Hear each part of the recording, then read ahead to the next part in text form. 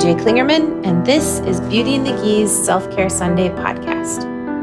Look, I know you're busy. You work hard, you train hard, and you probably suck at taking care of yourself. I know I did until I became purposeful about doing some self-care. Sundays are a great day to do self-care because it helps refresh you and get you ready for another week ahead. If you can't find time on Sunday for it, just make sure that you're making time throughout the week to take care of yourself. Today's self-care tip, yoga. Have you ever done yoga? There are a lot of yoga studios that offer community classes on the weekends.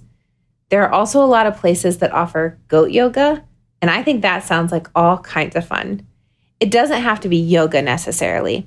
Just make sure that you're taking time to stretch. Stretching will really help to decrease injury or risk of injury.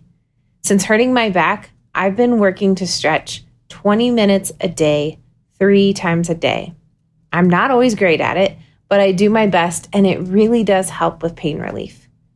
We would love for you to take a pic of you stretching or doing yoga and hashtag Beauty and the Gee podcast. That way we can bond over it. That's it. It doesn't have to be hard. I'm AJ Klingerman, and I hope you take time to take care.